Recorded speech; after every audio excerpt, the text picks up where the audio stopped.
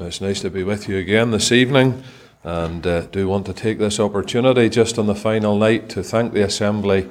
Really appreciate the invitation to come and to be amongst you, and we do thank you for your kindness and hospitality and so many ways. The fellowship we have truly enjoyed, and we do trust that the ministry will have been a blessing and met the need of the company. Now, this evening, I'm going to vary the format a little bit in that there were 4 questions that were put in the box at the back, 4 very interesting and very relevant questions.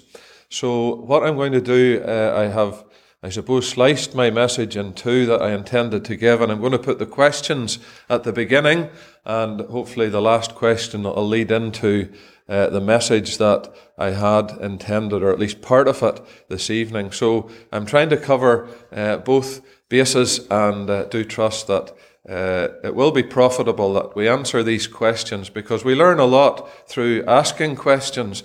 And so this week is all about being learning and furthering our education. But before we do that, we'll read from the Word of God a number of scriptures, and the first we'll find in 2 Corinthians and chapter 5.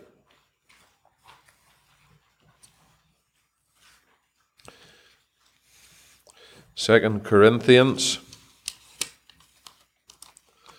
and chapter 5.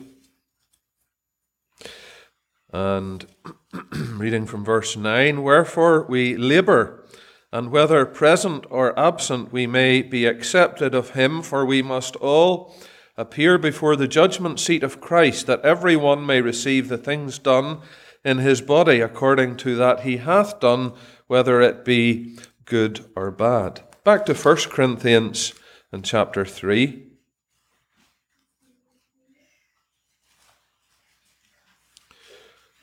1 Corinthians chapter 3.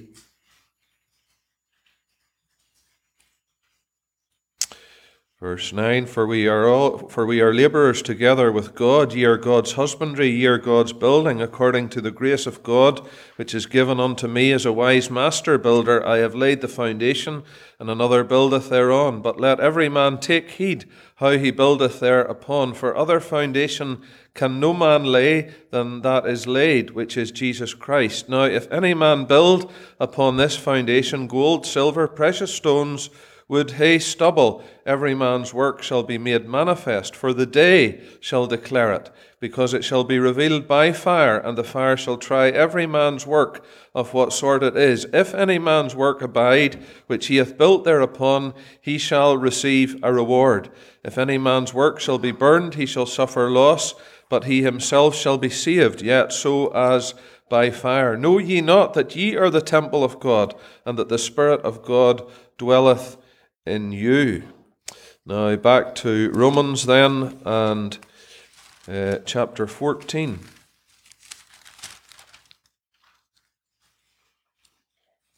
Romans 14, verse 10. But why dost thou judge thy brother, or why dost thou set at naught thy brother? For we shall all stand before the judgment seat of Christ. For it is written, As I live, saith the Lord, every knee shall bow to me, and every tongue shall confess to God. So then every one of us shall give account of himself to God. Now, another couple of readings, one in 2 Timothy, just at the end of 2 Timothy, and chapter number 4, 2 Timothy 4. And verse 6, For I am now ready to be offered, and the time of my departure is at hand. I have fought a good fight, I have finished my course, I have kept the faith. Henceforth there is laid up for me a crown of righteousness, which the Lord, the righteous judge, shall give me at that day, and not to me only, but unto all them also that love his appearing. And finally, back in 1 Corinthians chapter 15.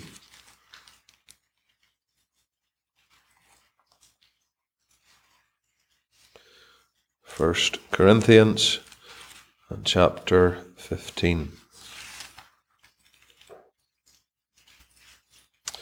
Verse Number 51, behold, I show you a mystery. We shall not all sleep, but we shall all be changed in a moment, in the twinkling of an eye, at the last trump. For the trumpet shall sound, the dead shall be raised incorruptible, and we shall be changed. For this corruptible must put on incorruption, and this mortal must put on immortality. So when this corruptible shall have put on incorruption, and this mortal shall have put on immortality, then shall be brought to pass the saying that is written, death is swallowed up in victory. O death, where is thy sting? O grave, where is thy victory? The sting of death is sin, and the strength of sin is the law. But thanks be to God, which giveth us the victory through our Lord Jesus Christ. Therefore, my beloved brethren, be ye steadfast, unmovable, always abounding in the work of the Lord, for as much ye know that your labour is not in vain in the Lord. Now we do ask God to bless his word, and as I've said, I want to look just for maybe 15 or 20 minutes at 4 questions that were just placed in the box with regard to the ministry over the last week. Now, I'll read out the question. The first one, number 1, is this: can the assembly ever adapt with the changing times without compromising the word? Second part, in other words, should we expect any changes in the coming decades?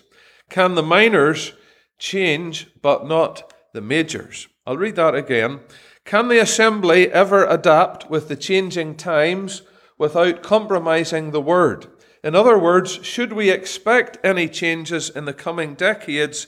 Can the minors change but not the majors? A very relevant and interesting question. And I suppose the difficulty with every question is you're trying to ascertain what was in the mind of the person asking the question. What I would say is, just looking at the language of the question right away, the word that jumps out to me is the word adapt. And of course, the word adapt means to change something so that it will be more suitable to the conditions in which it's found. Now, the short answer, therefore, to the first part of the question, can the assembly ever adapt with the changing times without compromising the word? The short answer, I would say to that, is no. From this respect, that it's not a matter of the assembly as we have defined it, the ecclesia, changing to suit the times and the changing times, but rather that the assembly, the ecclesia, has been designed as suitable to withstand the changing times. There's a difference. In other words, the pattern that is the ecclesia, the doctrinal position of the assembly as a called out company gathered unto the name of the Lord Jesus Christ, God has designed that in order that it is suitable to withstand the change that takes place and has done throughout the years, rather than the assembly having to change to the times. So that's a short answer, but I do want to develop it because it's an interesting subject. We also need to think of what is meant by, in the question, the assembly. If we're thinking that it is, as we defined on Monday evening, the ecclesia of God, that is the assembly as the body of Christ, every believer who is saved from Pentecost to the rapture, well, that body never changes. Apart from others being added to it, it is a unique body that will be consistent until the Lord returns and Christ presents the church as his bride. So, in that respect, there is no change. When it comes to what I judge is the question in mind is the local assembly, well, what I'm going to do as well is to narrow it right down. And we're wanting to think of, can the assembly at Midland Park change? Because really, as I stand here tonight, I can only speak for the assembly of which I am part of and in, because each assembly is autonomous. It is an individual lampstand. And therefore, I cannot stand tonight and generalize about assemblies. I can only speak for each individual assembly, and you too, of which you're part of. So we're narrowing it right down to the specific assembly of which you're part of. The reason I say that is because we are living in such a mobile world.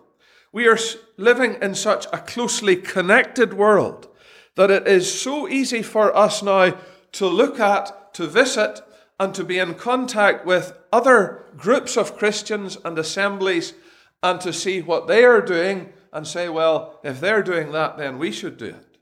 And if they are having that, then we should have it. And what you find is, actually, it's other assemblies that begin to drive the change in the assembly of which you're part of. Now, that cannot be, because what we're going to see is, when it comes to any assembly, I judge that there are three aspects of it. There is what the assembly is doctrinally. And we pointed out on Monday night that is the ecclesia. That is what the pattern is, a called out company of believers from the world gathered together through the gospel and the power of the Holy Spirit in a geographical location unto the name of the Lord Jesus Christ. Now, as far as the doctrinal position of the assembly is concerned, that does not change. Why? Because the Word of God never changes. So we do not ever need to or would think about altering the definition of what an assembly is. That is unchanging. However, when we come to the assembly spiritually, that is the spiritual condition of the assembly, and when we think of the assembly practically as it functions, well, we know that that does change. The reason that that changes is because you and I are part of it. And as we think of the assembly spiritually, well, we don't have to read too far in Scripture to see that very quickly there was deterioration, to see very quickly that there was error that crept in, to see in the 7 churches the range of spiritual conditions that Christ had to deal with within the assembly. And therefore, there was change. Now, of course, we look for change for the better. Our desire is that each company might be spiritually enriched and edified by the ministry. Practically, of course, well, very simply, we're not living in the first century. And we're not reading from scrolls and wax tablets. We have moved on. We're not even meeting in houses the same way as they did in the first century. So there has been much change over the 2,000 years as far as what we see socially, politically, historically, and in so many ways. And yet, thank God, the wonder is, brethren and sisters, that 2,000 years later, what do we find? We find that really we are much the same as what met in apostolic days. And that's the way it should be. Just think about it. Here we are, gathered together unto the name of the Lord Jesus Christ, trying to continue steadfastly in the apostles' doctrine. We have the breaking of bread, and we have prayers, and we seek to preach the gospel. The sisters' heads are covered. And so let us rejoice, brethren and sisters, that with all the change over 2,000 years, what we find actually this evening, wonder of wonders, is a company gathered as Scripture would have it. And so we must give God thanks for that. There's much to discourage. There's much to challenge us. But let us give God thanks that where the pattern is followed, then really what goes on around us and all the change that is taking place will not have a huge effect. Why? Because I come to another point now that's very important, and that is what drives change. You see, within a local assembly, there will be two aspects that will drive change. There will be, on the one hand, the Word of God, the Spirit of God. There will be Christ, and there will be the saints. And I judge that that will drive change for good. On the other hand, there is the world, the flesh, and the devil. Once that begins to drive change, then it's for the bad and it's for the worse. And so in any assembly, we want to see that for it to be edified and for it to continue and for it to grow, that change must be driven by the Word of God. That is healthy change, where we will see growth. We will see other believers added because the gospel is being preached.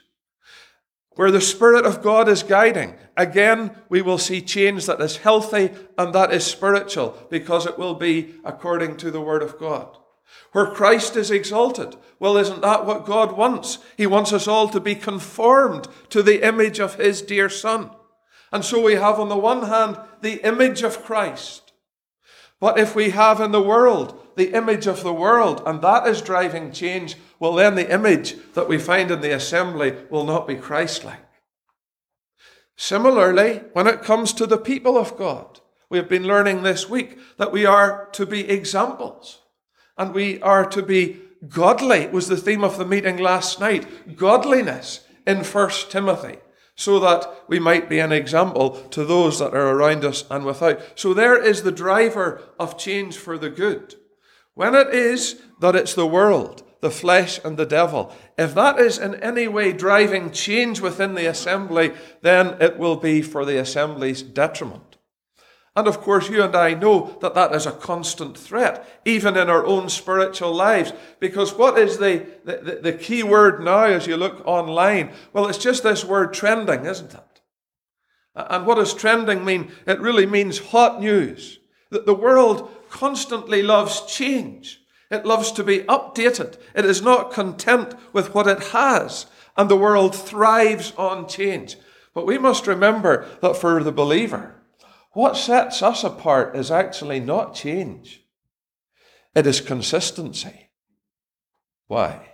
Because that is the wonderful feature that we find in our blessed Lord and Saviour, Jesus Christ. The same yesterday, today, and forever.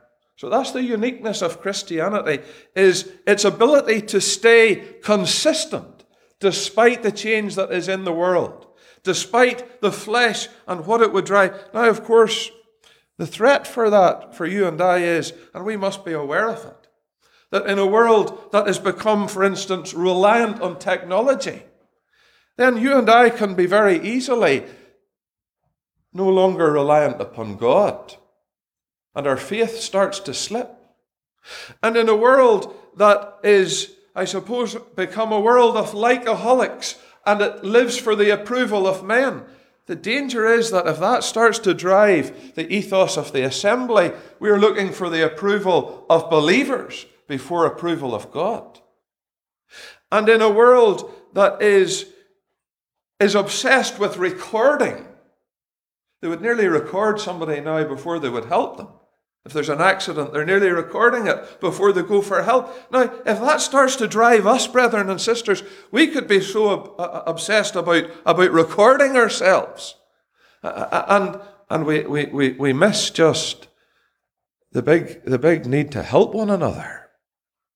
And so these are things that threaten change. Sensationalism, the world loves sensationalism.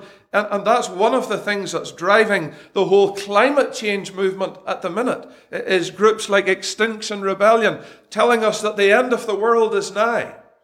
Well, of course, that's nothing new to you and I when we come to the Word of God. Yes, we can preach end of the world stories, but we do it according to the Word of God. And therefore, that's what should drive. Now, just an example of that, of course, is Corinth itself. What happened at Corinth was this, that they were driven by the world of philosophy, the sophists, those that really were concerned about philosophy in Corinth, and it was the wisdom of men. And that was starting to drive what was going on at Corinth. What does Paul say when he comes along? He says, I'm going to preach the cross to them that perish, foolishness. And so Paul starts to drive what's going on at Corinth through the Word of God and the Word of the cross. And of course at Corinth as well, division, the flesh had got in. And there was division and all those different things, the fornication, the idolatry, the problem with the head covering, and all those different things. It was being driven by the world and the flesh and what was going on round about.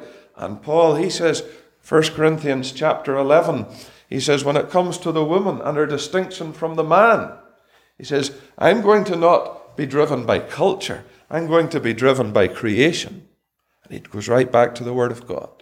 So we must be careful what is driving change, so that when it comes to, for instance, fashion trends, we thought last night that when we come to the Word of God will drive modesty when it comes to the apparel of the sister, is what we found in 1 Timothy and chapter 2. And so it is that decisions will have to be made with regard to what is of the world and what is of the Word of God. Now that is difficult, and that is a challenge for young men and young women in this world that is constantly, with advertising, driving at trends and wanting us to change and to go with the image that is in the world. What about technology? I just say a word on this with relation to the assembly. We must remember that when it comes to the assembly and the fellowship that we enjoy, it is something that is spiritual. And the assembly is a living organism. And it is not digital. So we're not stuck in the past and we don't ignore technology. We move forward with it. We have a website. We have an online presence in whatever format you choose to have. That's up to you and up to the overseers and the assembly.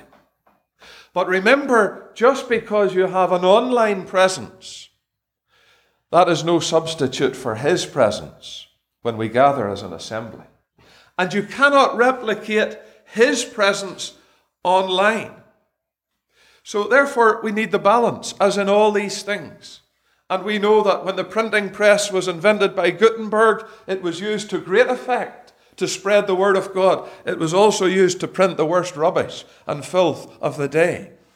And therefore, all these different avenues can be used for good, but they must be used in balance. So we enjoy online ministry. Which of us have not benefited from listening to online ministry? However, it would be wrong to substitute an online message for going to the meeting. Saying, I'll not bother going to the meeting tonight. Sure, I'll just catch up with a message at home. I'll not bother going to the ministry tonight because it's going to be recorded and I'll catch up with it next week. Because what, in fact, you're missing is the whole point of coming to the meetings is just that we might be enjoying His presence.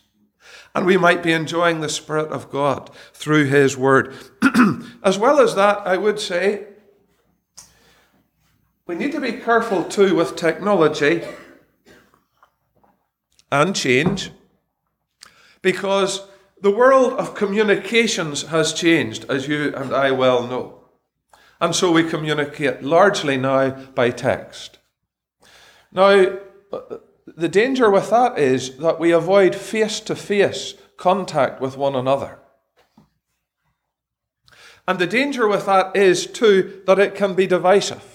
Now, I don't know anything really about the assembly here, so I'm just throwing this out. But I know certainly in our own assembly there is a desire to have a WhatsApp group, a social media group.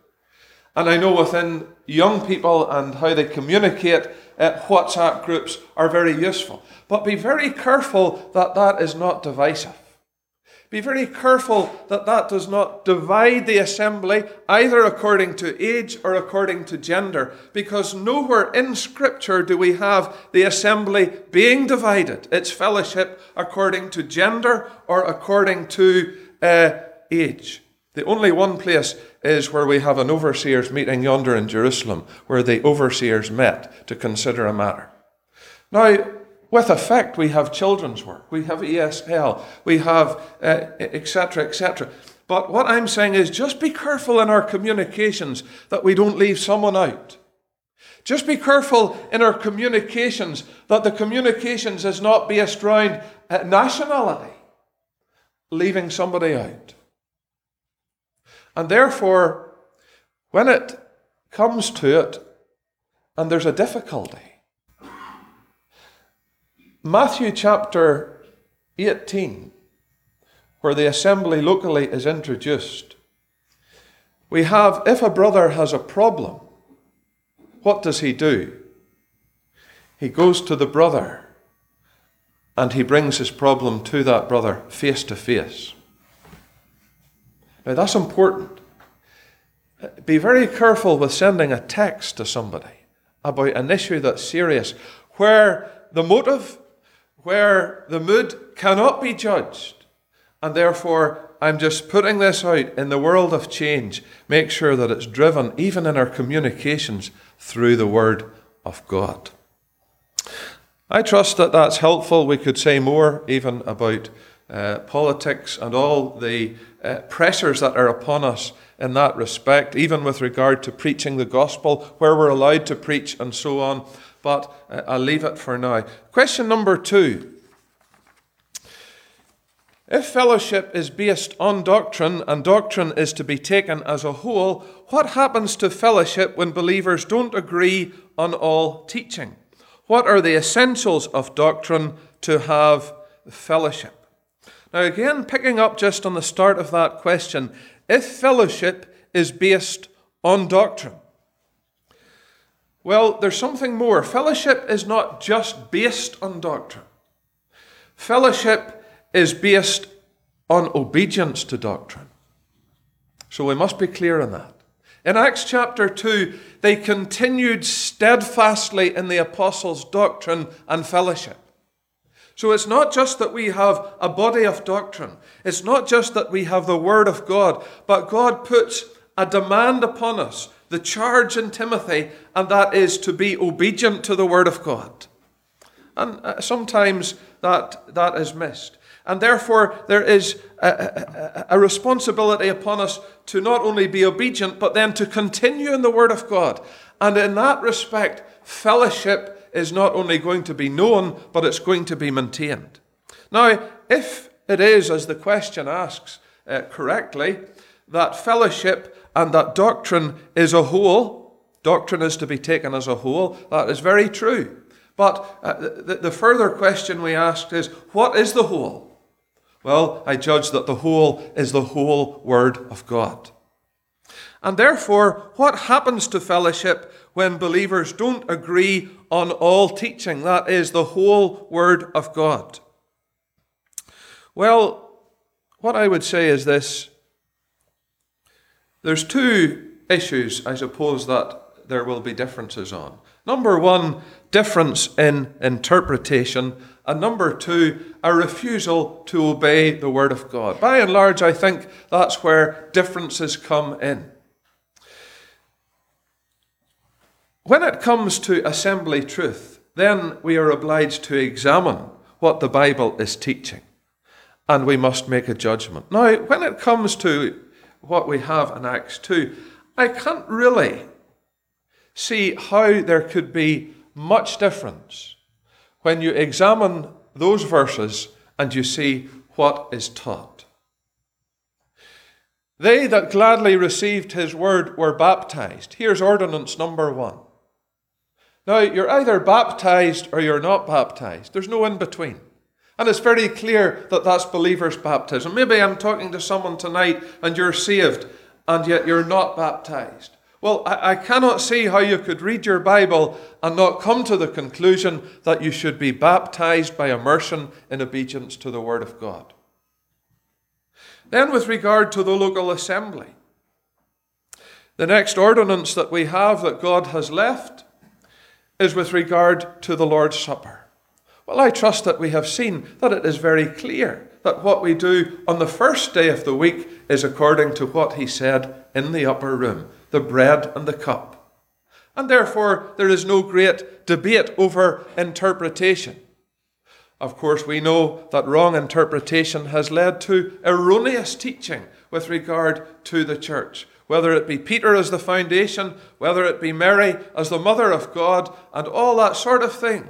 But when we come to the Scriptures, We have the benefit, once we're saved, of the Holy Spirit within. And we're not left to one man to teach us what is wrong, but we're to examine it ourselves as individuals and to see that we come to a scriptural conclusion. The third ordinance, the woman with her veiled head, the man uncovered. I think that really that is very clear in Scripture. And you either accept it and bow to the truth of it, or you don't. I was in an assembly many miles from here, and I was teaching in 1 Corinthians 11. I noticed just the night before I was due to teach on the passage, a man in the company with a ponytail, long hair. I wondered, well, how was he going to take the teaching? This is what he said to me that night at the door coming out. He says, I did not realize from the Bible that it was wrong for a man to have long hair. I said to him, I had the words out of me really before, and yet I said, well, it's very easy to put it right. And he looked at me, and he moved on out the door. That was a Tuesday night. I got an email on the way home on a flight on the Thursday. He was at the prayer meeting with his hair as short as mine. What had he done? He had received the word. He had been obedient to it. He didn't ask any questions, and there it was. That wasn't difficult. So sometimes the difficulties, brethren and sisters, I wonder that we put into Scripture, is it because we know what it's going to cost us? Is it because we know what it's going to impact us, and therefore there's maybe not a willingness to receive? Now, the outcome, as far as the question is concerned, when there is believers who differ, all that I can say is it puts a limit on fellowship. Now, there is Scripture for that, because when you come to 2 Corinthians, for instance, we could read verses that will relate to 2 Corinthians 6, relationships. Be not unequally yoked together with unbelievers, for what fellowship hath light with darkness? So there's a very clear instance of where fellowship is going to be limited, and that is a believer should not be yoked together with an unbeliever, whether it be in business or whether it be in a marriage relationship. So maybe you're thinking of who you're going to marry. Well, you must understand that, first of all, it should be a believer. That brings you into an agreement, certainly, of the family fellowship of God. But then I judge it's going to go further. If you're going to be in agreement with them, for how can two walk together unless they be agreed, then you're going to look for someone who is in an assembly, because you're going to enter into the forum of the local assembly fellowship, of which they receive and you receive them. Now, if that's not the case, when it comes on a Lord's Day morning and you're going to this place and your husband is going to a different place, and your children grow up and they're going to go here and ask, where do I go? You can see that there's a limitation to the fellowship that's going to be enjoyed. A brother, I remember, came out with me one time in the open air, and good fellowship we had, until I discovered that the assembly that he went to, that they believed in household baptism. It was an exclusive company. Now that immediately put a limitation on the fellowship that I could enjoy with him in the gospel. Because if someone got saved when we were preaching in the open air, what are we going to tell them? To get baptized or not get baptized? So you see the confusion that would come in to fellowship if it's not where we are agreed and driven by the Word of God.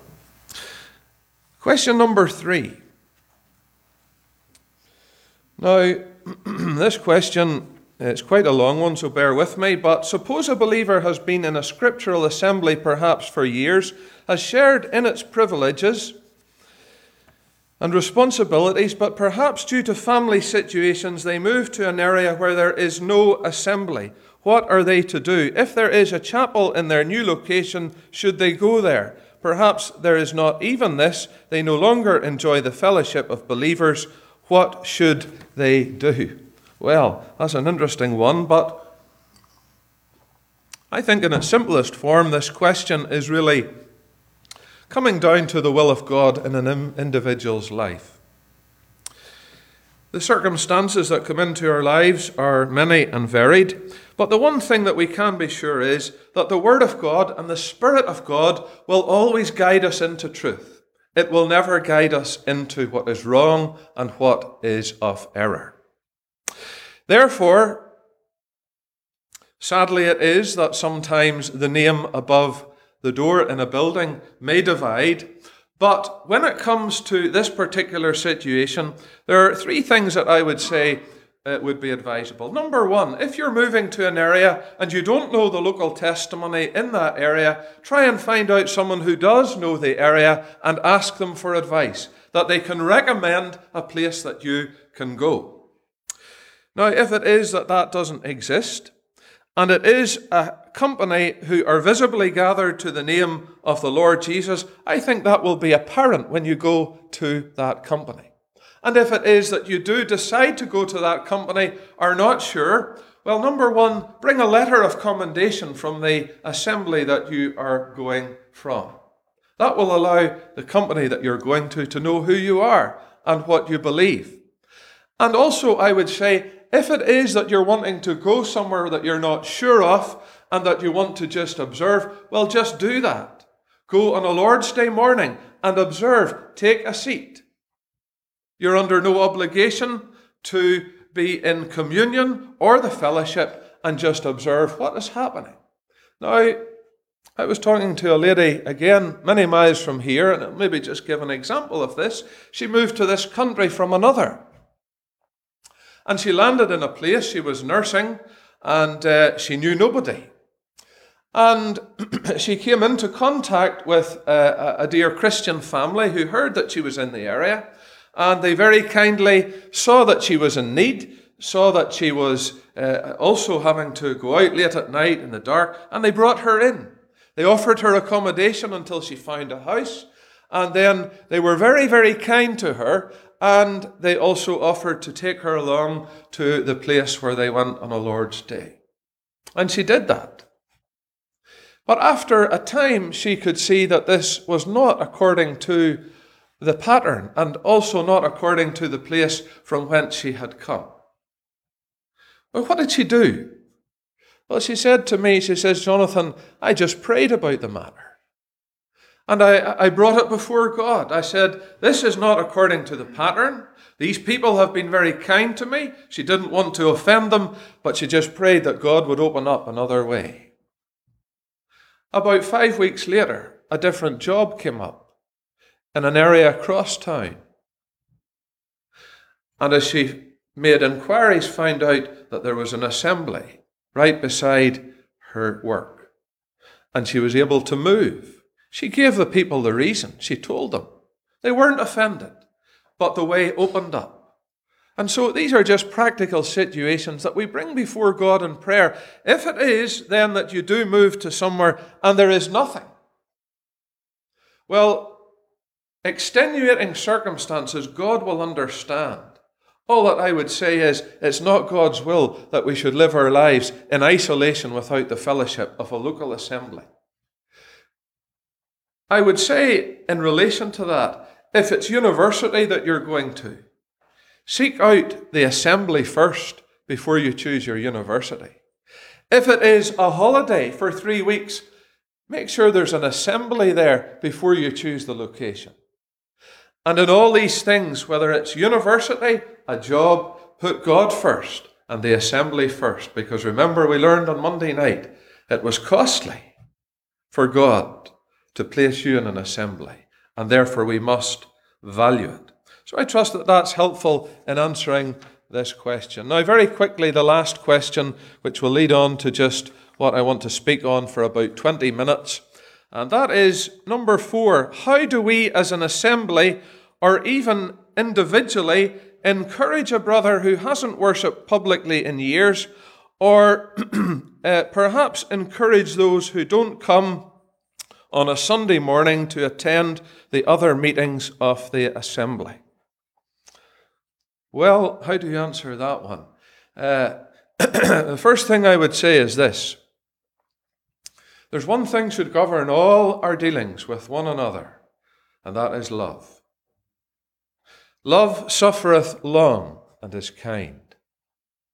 And were it not for those who were loving and kind and patient with any of us, brethren and sisters, where would we be? The second thing is this. We must realize that not all believers are strong. Some are very weak. Now, I know in one sense we are all weak because we are dependent upon God. But God does want us to grow as believers. He wants us to have a stronger faith. But there are believers who are weak for various reasons. And any one of us could become weak for various reasons.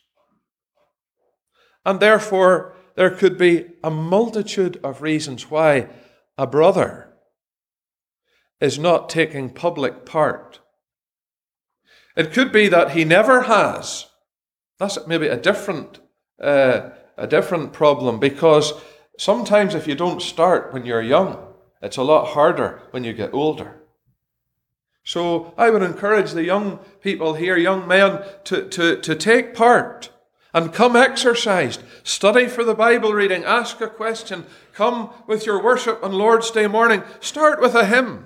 You don't need to get up and pray for 10 minutes and give a theological outline of the book of Hebrews in your worship. No, just get started and going and get used to the sound of your own voice. And there are various ways by which that can be encouraged. I remember in our own assembly, just that we grew up in the Bible reading, it was always the person who was opening asked one of the young brethren to read the passage. Well, that made sure at least you read it before you came out, because it got you used to the sound of your own voice. And it's a fearful thing to stand up in front of people and to pray. There's none of us ever get used to it. And we come onto the platform in fear and trembling. But so get started when you're young. But then maybe someone stops. And well, I couldn't go through all the reasons as to why that might be. All that I would say for those of you who are observing such a case, the first thing is to pray for that individual, to pray for them. Be kindly affectioned one to another. Oh, to pray. I think of the flesh within each one of us. And it just has the potential to bring any one of us down. And we come to the point where, just like that member of the body that we were talking about the other night, we just feel that we're useless. And we might just come to the conclusion, well, you know, there's just no point in me taking any more part. Listen, if that's you in that situation, that doesn't work. Staying silent doesn't work. It will do you no good in either your recovery. It will do the saints certainly no good, because they're being deprived of your worship, and above all, it's robbing God of praise and worship and glory. Now, would any of us want to do that? Coming to the Lord's table. Oh, I trust that we have good table manners. We were always taught as a child to give thanks before we left the table for what we received. Wouldn't it be a sad thing to leave the Lord's table and not to give God thanks for what He has given us? Brethren and sisters, if it's only 5 words, we should be a thankful people. And if there's not that in our hearts to give thanks, then maybe there's a deeper problem. But let us pray for those who are finding the going difficult. It may be that an oversight is able to ascertain, knowing the sheep, and able to just draw close in exhortation, or maybe just to be able to have a chat with the person, just to have them for a meal to their house, all the ways that we can encourage and show love. But just always to remember that the member of the assembly is necessary and essential. And I would add before I leave it, that when it seems that you've exhausted all your wisdom and exhausted all your ideas as to how to help a person, just leave them with God. Because remember, God has His own way of dealing with every one of us. It's called chastening. And he does it out of love. It's proof that we're sons of God. And so God will either deal with us through his word. And if we obey his word, it's much less painful. But if we do not respond to his word, for instance, word that is being received in ministry, well, then we give God no other alternative but to deal with us according to a more painful way, and that is his chastening hand. But in whatever way God will deal with us to make us what he wants us. And so we must bear that in mind, that sometimes a person needs to be left so that God is dealing with them. It could take a period of time, brethren and sisters. You look at the life of Jacob and think how long it took God to deal with Jacob from he left Bethel till he went to Peniel, until he was left from Peniel with a limp that he likely had the rest of his life. But it brought him back to Bethel, a more godly man. So it is. We pray that God will deal with everybody. And I think of a verse just that will lead us into my little consideration in closing. Let us consider one another to provoke unto love and to good works, not forsaking the assembling of ourselves together, as the manner of some is, but exhorting one another so much the more, as ye see the day approaching. And just for about 20 minutes, you'll pardon me going to past tonight, but just with these questions, I want to think for a moment of this day. We called it Monday night Graduation Day. Thank God there is a graduation day. As we have thought of further education, there is a higher education. There is something that lies beyond. It's often been said that the best is yet to come. And I want to think of the change to glory. I then want to think just of the challenge in glory. And then I want us to think as well, lastly, of the crown of glory. Just those 3 points, a word on each. We read in 1 Corinthians chapter 15 of the great change and the great truth of the rapture. Now, it's something that we must consider, because Paul in 1 Corinthians, he made it very clear in 1 Corinthians 15 that if believers only live and their hope alone is in Christ in this world, they will be of all men most miserable. What was he saying? He was saying, even though we are saved, even though we are part of a local assembly, and even though we are in Christ, if our vision only goes as far as this world in which we're in, we're going to be miserable. That is why my little exercise tonight on this final night is just to get our eyes lifted upwards, brethren and sisters, to the hope of the church and the ecclesia, which is this glorious truth of the rapture. Not so much heard maybe amongst us, and that's maybe just an indicator of the fact that we're so earthbound. And maybe that's sometimes where we become so miserable, despite life's sorrows and difficulties, which we all have in some respect. God wants us to get a look above. Oh, he does.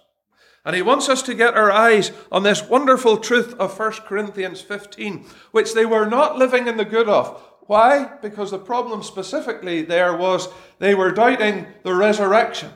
Now, not the resurrection of Christ. It was the resurrection of the saints, those that had fallen asleep. But the problem is, and as we trace Paul's argument, is just like this. Because they were doubting the resurrection of the saints, they were implying that Christ did not rise. And, says Paul, if the dead be not raised, Christ must not have risen, and therefore your preaching is in vain. You see the argument. Now, I don't think for one moment any one of us would doubt the resurrection of Jesus Christ. But the difficulty is we could live as though he hasn't risen. And we could live in this respect that we don't really believe that he's coming. Because the very guarantee that the dead in Christ shall rise, the very guarantee that you and I will rise to meet him in the air, is the fact that he rose from amongst the dead. That's the glorious power that's going to lift us all up. And says Paul in 1 Corinthians, outlining just what is going to happen, he says, it's a mysterious change that's going to take place. I show you a mystery, something that was not revealed to the saints in the Old Testament, though it was in type and Enoch, is now going to be fully revealed in this wonderful truth of the rapture. Look what he says, we shall not all sleep. My, I love those words. Just thinking about them today. Isn't it wonderful, brethren and sisters, that there's going to be a company, and you and I could be part of it, which shall never ever die? See this question asked.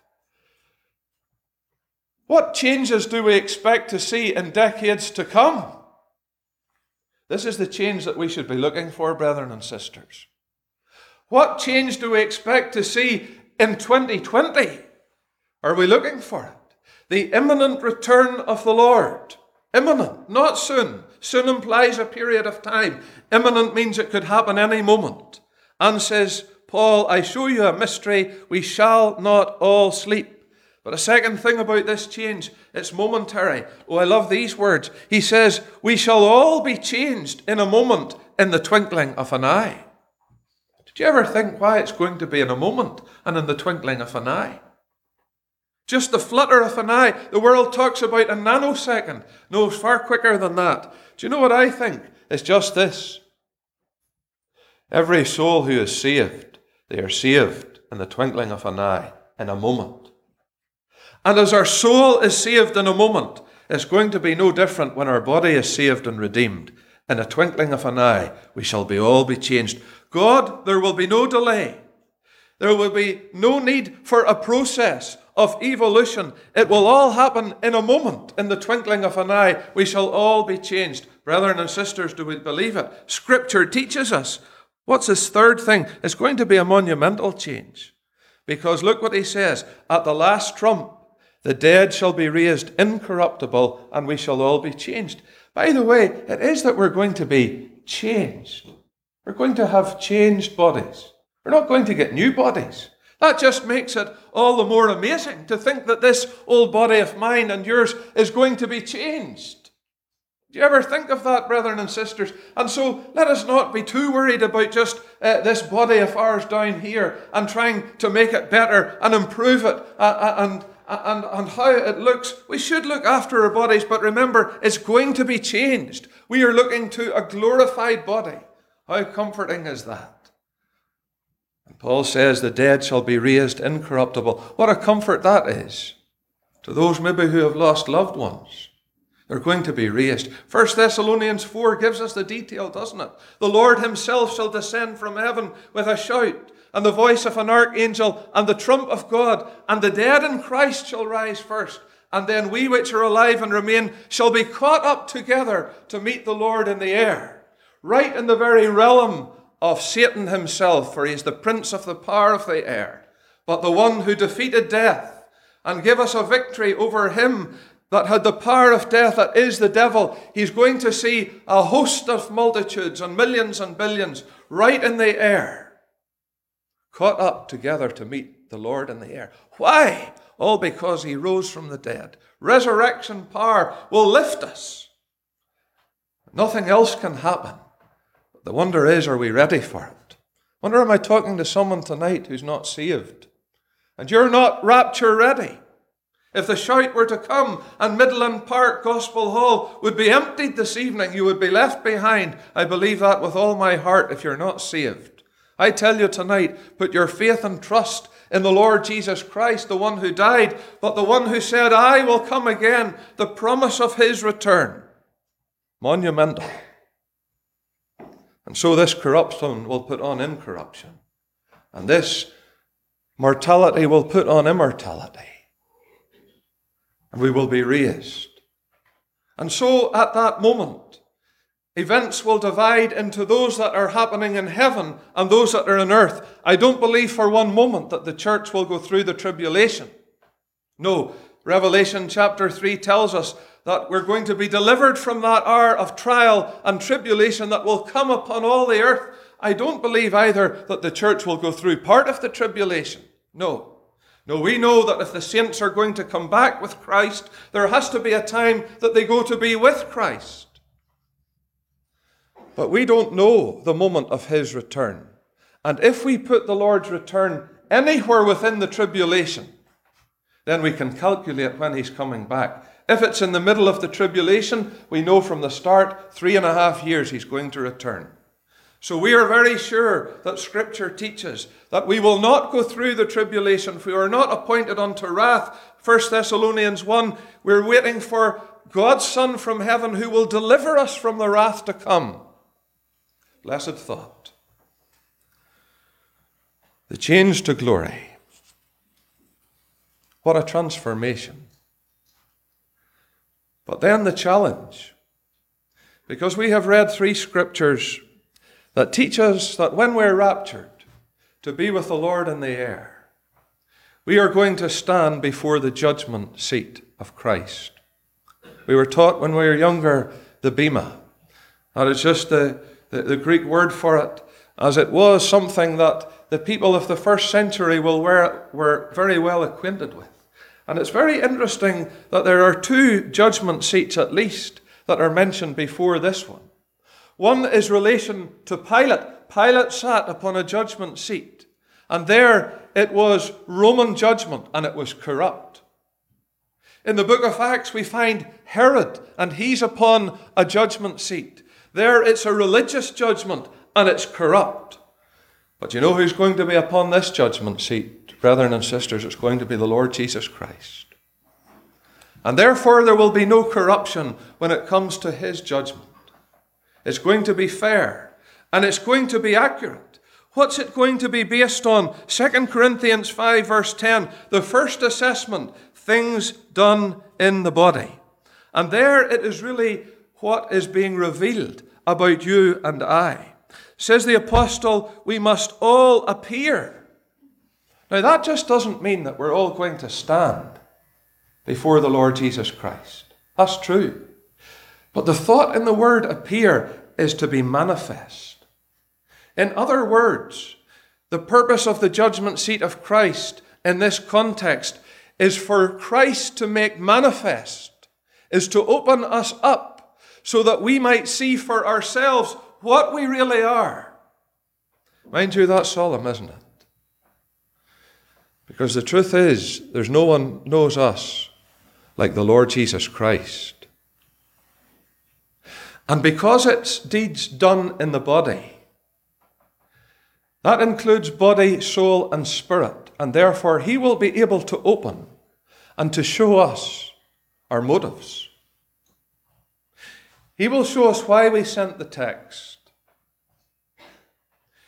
He will show us why we did what we did. He will show us just what really we are. My, as I studied this, it made me tremble. Remember this. There's one thing that we will never face at the judgment seat of Christ, and that is our sin. Thank God for that. Because there is therefore now no condemnation to them that are in Christ Jesus. What is this all about then? This is with a view to reward. He wants to give us reward on this graduation day. But he's going to do it in a way that there will be no arguing with. Because he's going to show us just what we really are and what we did in the body, whether good or bad. And the sense in bad is not according to sin, but really it's what is of worth and what is of no value. That's the good and the bad. Now remember this. It's what is done in the body means that it's done while we were alive. In other words, this is not reward for what is posthumous. That means if somebody decides to leave some Christian organization 5 million, you'll not get any reward for it. This is what is done in the body. Brethren and sisters, have we got it? That's why in Romans 10 he wants us to present our bodies as a living sacrifice. That is our reasonable service. Why? Because that's where we'll receive reward from. Oh, brethren and sisters, isn't it challenging tonight as we think of what we do in our body, what we'll suffer loss for, that which is moral, that which is immoral, that which is motivated by pride, that which was motivated by greed, that what was motivated by selfishness. He's just going to open it all up. And he's going to say, sorry, there's no reward for that. And maybe he'll find little things that we've forgotten about, that we did in our body. Nobody else saw, but he saw. And there'll be reward because he will reveal. That is the point of 2 Corinthians 5 and verse 10. In 1 Corinthians 3, it's now not things done in the body, it's what's built into the assembly. It's now an evaluation of service. And so we see that the reward is going to be for every man's work. Says the apostle, it shall be made manifest on that day. What's going to be made manifest is now what we build into the local assembly. And 6 materials are mentioned. 3 that are of value, 3 that are not. The gold, silver, precious stones, the wood, hay, and the stubble. And therefore we must ascertain, how are we building? Are we building with the wood, hay, and stubble? So easy to build with the wood and the hay and stubble. And yet when the fire tests it, it'll just be burned up. Oh, that we might build with that which is of value. The gold and the silver and the precious stones. You can apply it if you like. The gold, thinking of Christ and his deity. Put much of Christ into the assembly. At Corinth, they were building with the stubble of the flesh and of division. And on the day of reckoning, it will be worth nothing. Boasting of how many souls we saw saved. Boasting of who's the greatest. Boasting of this, when it comes to the end, it will be worth nothing. Why? Because Paul says, I planted, Apollos watered, and God gave the increase. You see, the reward is for the work and the labor that we put in. God is not looking at the numbers and the results because it's he who gives the increase. And therefore, how we build according to the pattern. On what do we build? No other foundation hath been laid than that what is laid, that is Christ. And with what do we build? Make sure it's good materials. Romans 14. Not now the deeds done in the body, not now what we build into the assembly, but how we treated our brother. Why dost thou judge thy brother and set him at naught? For we shall all stand before the judgment seat of Christ. Which of us is not guilty of this one, brethren and sisters? Which of us does not gather round our tea table at times and talk about another brother or sister? You know. And yet we're going to be faced with it at the judgment seat of Christ. Oh, how we need to care for one another. How we need to be helpful to one another. Not of that critical spirit. Because remember this, that brother that you set at naught, that brother that you maligned because you were jealous, that sister that you walked out without speaking and wouldn't shake her hand, you know, she's going to appear at the judgment seat of Christ, and so are you. And Christ will show open what was behind it all. Do you say, but what is the reward? Well, I come as I close to the crown of glory. I judge that the reward is really an eternal capacity to serve God for all eternity, as we are with Christ. In other words, what we do down here in our appreciation of him and how we live down here is going to affect our service up there.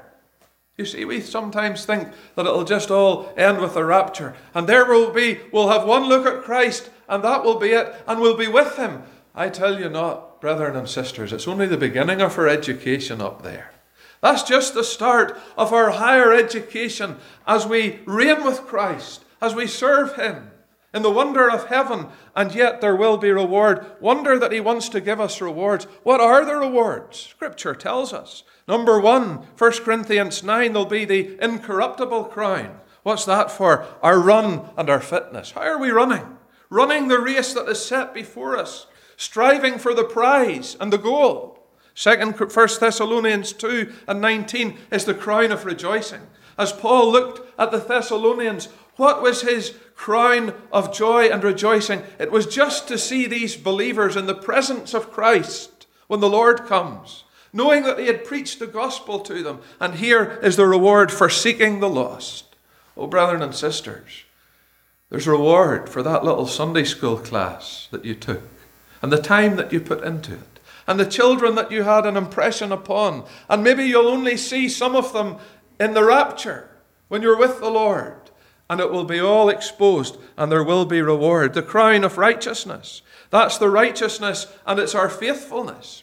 Why? Because there will be a reward for faithful service. And we see that in that lovely verse that we read in 2 Timothy. And in chapter 4, a man nearing the end of his life, he says, I am now ready to be offered. I have finished my course.